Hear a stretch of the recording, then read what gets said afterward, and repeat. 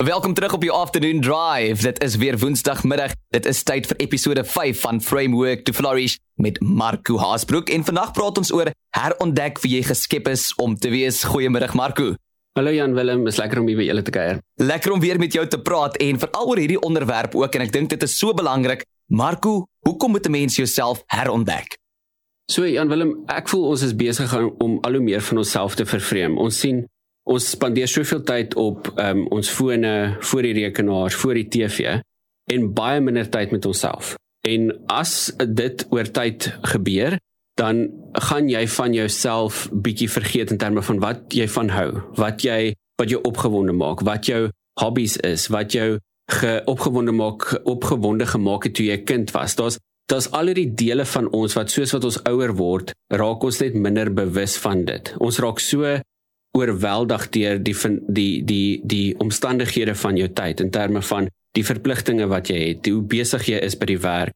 Al daai elemente het 'n ewige effek op ons, en dan is dit asof ons minder en minder onsself leer ken. Ek onthou nog 'n tyd waar ons het altyd soos op Facebook het jy alles gaan like wat jy oor passievol is, Yes. en seker tipe goed. En ek is seker as jy nou vir mense 10, 12 jaar later vra, wat sal jy nog daar kies? Gaan jy mooier moet dink. Jy gaan, ek hou van kamp, ek hou van dit, ek hou van dit. Maar is amper asof dit nou meer intellek vat om te gaan dink, waarvan hou ek? Wie is ek? Waarvan hou ek? En wat is my belangrik?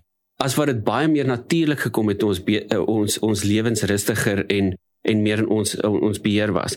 So, die proses van om jouself te herontdek is net om op 'n plek te kom waar jy jouself distansieer van dit wat jou als vol maak en net weer 'n plek kom waar jy weer voller is van jouself en dit wie jy werklik is. Wow, en hoe begin mens met hierdie proses om jou te herontdek? So ek sou sê dis 'n drieledige proses. Jy moet eers op 'n plek kom waar jy leeg genoeg is vir jouself om weer vol te word, you know. So die eerste deel is genesing. Obviously daar's dalk bietjie goedjies uit ons verlede uit wat ons, en dis gewoonlik die goeders waarvan ons weghardloop. Ja. Like, nie net vir my nie, ons hardloop weg van hulle af. Maar daar's soveel, en ek het dit al in die vorige episode ook gesê, maar daar's soveel bevrediging en bevryding aan die ander kant van net om met daai goeders te deel.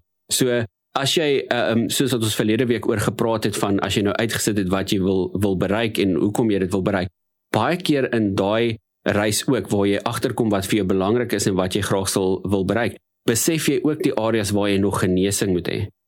Daar's hierdie amazing boek geskryf, The Psychology of Money, en dit gaan oor hoe ons ouers en die generasies voor hulle baie keer ons redenasie en sieninge oor geld affekteer. So as jou pa altyd baie bekommerd was oor die rentekoers, is jy most likely ook bekommerd as jy enigiets hoor van die rentekoers.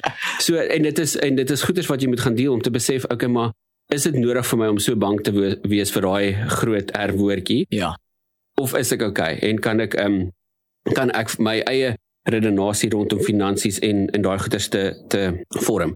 So die eerste een is genesing, die ander een is restaurasie dan, om dan te besef, watse dele van my lewe moet ek bietjie optimiseer of verander vir daai weergawe wat ek wil word? Want jy moet dalk besef, as jy 'n besigheid wil begin, maar jy's finansiëel gestrek en daar's klomp ander faktore wat 'n rol daarop speel, is dit dalk nie die regte tyd nie, of jy moet dit op 'n ander manier doen. Maar jy moet dan besef, wat moet gerestoreer word? Wat moet eers gebring word tot op ground zero voor jy kan vorentoe gaan? En dan die derde een is floreer. Op daai basis van, okay, dis zero ground, daarop kan jy bou. Daarop kan jy sterker word en jou talente groei en jou doelwitte bereik, want dit is half die fondasie, 'n goeie fondasie van dan om te begin. Ja. Wat ons die meeste van die tyd doen, ons doen nie die genesing en die restaurasieproses nie. So ons gaan van being broken of dalk damage van goeders, en dan uit dit uit probeer ons sekere doelwitte jaag. En dis waar jy gewoonlik 'n groot disjoint, as 'n mens dit so kan sê, tussen die doelwit wat jy wil bereik en die rede hoekom jy dit actually wil doen. Mens verstaan ook nie altyd hoekom mens sekere goed doen of sê nie. Hoekom is dit so, Marco? Dis nou juist daai waarvan ek gepraat het, van daai verlede goedjies en so. Like, die meeste, ek self in my eie proses en ook met my kliënte waarmee ek gesels, daar's gewoonlik 'n hele journey rondom die herontdekking van hoekom doen ek sekere goedjies. En dan kom ons agter, dis ma of pa of iemand wat goeie so gedoen het, en dan doen jy dit so, maar dan irriteer jy jouself, want jy wil graag nie so gewees het nie, want dit is jy wat jy irriteer van papa of mamma, maar dan raak dit nou die einste ding wat jy doen. So dis om op daai manier ook te gaan kyk, like, wat is dit wat ek doen, wat nie goed is of nie vrug dra nie, of ander mense seermaak of so, en dan wat kan ek doen, wat se kerngedagte moet ek hanteer, want dalk moet jy gaan, hoekom maak daai wat ma doen my so kwaad? Ja. Dalk moet jy net gaan besef dat, as ma dit doen, het dit gewoonlik hierdie gedagte by my opgebring, en dan het ek so gevoel, en dit. En om met daai gedagte, en dalk is dit 'n gesprek met jou ma, om regtig na jou ma te gaan sit, gaan drink 'n koffietjie, en gaan praat daaroor, en jy sal sien, jou ma dalk 'n hele ander bedoeling daarbey gehad, Yes. Jy kry closure oor die situasie, en dan fundamentally kan jy dan aanbeweeg. So, daar's baie goeders, dis die meeste uit ons verlede, of ons eie insecurities, goeders, plekke waar ons seer gekry het, situasies of gebeure wat met ons gebeur het, en ons nog nie noodwendig genesing daarvoor gekry het, of deur dit gewerk het nie. En uit dit laat dit ons op 'n sekere manier optree, want dan het ons nie beheer oor ons emosie nie, of die situasie nie. So dis meer 'n reaction as 'n intentional action. Ja. Nou, Marco, mense sien so baie op die internet en in die samelewing deesdae, jy weet, 'n 30-day challenge to change yourself. New Year's kom en dan is dit nuwejaarsvoorneme, new year, new me. Kan 'n mens jouself werklik verander? Ek voel ja. Ek sal sê verseker, die grootste ding is ons hanteer verandering presies op daai manier wat jy gesê het. Jy sien daai YouTube video met die 5 quotes en jy sal hierdie habits vorm en jy sal nooit weer daai goeders doen nie. En daai is superficial in die gedagte van jy hanteer net die habit self of die situasie, die uitkoms van die habit en nie die oorsaak van hoe jy daar gekom het nie. So werklike verandering gebeur as jy gaan daai kern goed hanteer van hoekom jy die bad habit doen of hoekom jy nie die goeie habit doen nie. Byvoorbeeld, as jy sukkel om te gaan oefen, hoekom sukkel jy om te oefen? Is dit omdat jy nie gemotiveerd is nie? Is dit nie omdat die gym nie naby genoeg is nie? Is dit omdat jy nie die regte gymklere het nie en jy voel ongemaklik in die klere? Daar's 'n miljoen redes. Is dit omdat daar iemand by die gym is waarvan jy nie hou nie? Daar's letterlik 'n miljoen redes van hoekom jy nie kan gym toe gaan nie. Dan moet jy daai gaan hanteer in terme van, okay, hierdie habit wat al vir 3 jaar lank pla, want ek kom net nie by die gym uit nie. Wat is dit wat ek moet hanteer? En dan as dit jou gymklere is, ry vanmiddag, gaan kry vir jou ander gymklere, swipe die kaartjie en los daai probleem op. Ja. As dit iemand is wat jy nie van hou nie by die gym 'n ander tyd. Kies net 'n timeslot wat dan daai persoon nie daar is nie, of wat ook al die geval mag wees, of gaan praat met die persoon en maak op, dis nog beter. Maar wat ook al die rede is wat jou motiveer om nie daai goeie ding te vorm nie, daai moet eers gehanteer word. So as ons na verandering kyk, in plaas van hierdie is die goeders wat ek nie moet leer, en in plaas daarvan om dit te dink, eerder te gaan dink, nou wat is die goeders wat ek moet hanteer of afleer vir my dat daai habit meer natuurlik kom.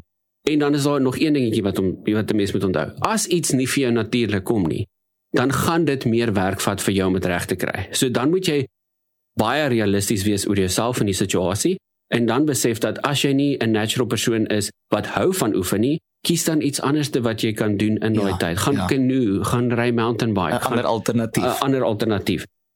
Maar moenie jouself forceer net omdat die boksie sê gym is wat jy moet doen nie. Yes. Kies vir jou dan iets wat werk. So verandering is moontlik, maar ons moet meer gaan kyk na hoekom gebeur dit nie tans nie.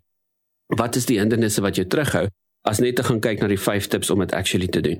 Ek praat met Marco Haasbroek van Framework to Flourish. Dit is ons 5de episode en ons herontdek wie jy geskep is om te wees. Marco, hoekom is dit belangrik om onsself te herontdek? Kan 'n mens net aangaan soos wat 'n mens is nie? Ek sou sê, as jy die vrug sien van jou lewe en dis nie positief nie, dan moet jy nie so aangaan nie. Ja. As jy meer gebroke verhoudings het in jou lewe as mooi verhoudings, as jy meer skade sien in dit wat jy doen, en as jy meer ongelukkig is as wat jy gelukkig is, en as jy meer angstig is en depressief is as wat jy nie is nie, dan is daar goed in jou lewe wat jy moet verander. Dan is daar goeders wat jy moet hanteer. En dis hartseer om te sê, maar baie keer geniet ons daai discomfort. Ja. Geniet ons, ek het 'n kliënt wat dit so mooi gesê het. Sy het gesê, sy is in die tent, maar sy wil nie uit die tent uit klim nie. Sy wil hom nie oopzip en gaan kyk wat die adventure is daar buite nie. Sy is gemaklik soos wat sy is in daai situasie. En dit was my, ek kry skoon hoendervleis, dit was my so mooi beeldspraak in terme van, want dit is nie 'n maklike plek om te wees nie. Dit is nie dat sy daar wil wees nie. Ja. Sy wil graag uitkom, sy wil graag 'n emotion hê, maar daar's op die huidige oomblik so baie burn-out emotions wat gevestig en gevorm is, dat dit 'n moeilike plek is om die adventure daar buite te sien, as jy nog aan hierdie kant van die binnekant van die tent is. So ek sou sê, as jy sien dat die vrug van jou lewe en dit wat jy huidiglik ervaar en beleef nie goed en positief en mooi is nie, dan is dit maar tyd om te verander in some shape of form. Maar as dit is dat jy op 'n plek is waar jy vrug daar, jou verhoudings is goed, jy geniet jou werk, daai goed is, dan is dit nie nodig, dan is dit meer van optimisering in terme van dat jy net meer in die rigting gaan wat jy actually wil gaan. Dit is Marco Haasbroek van Framework to Flourish. En as mense nou jou advies wil volg, Marco, en hulle wil nou 'n verandering bring in hulle lewens, hoe kan hulle in kontak tree met julle by Framework to Flourish? Die beste manier sal wees om ons op sosiale media te volg, op Instagram en op YouTube. Ons het ook 'n podcast op YouTube wat hulle kan kyk of kan luister op Apple Podcasts of Google Podcasts of Spotify. En dan natuurlik ons website is www.flourishworkshops.co.za. Dit is Marco Haasbroek van Framework to Flourish vir ons 5de episode van Framework to Flourish. En bly ingeskakel, volgende week praat ons oor vereenvoudig jou lewe en versterk jou toekoms. Jy is ingeskakel op jou afternoon drive saam met my Willem.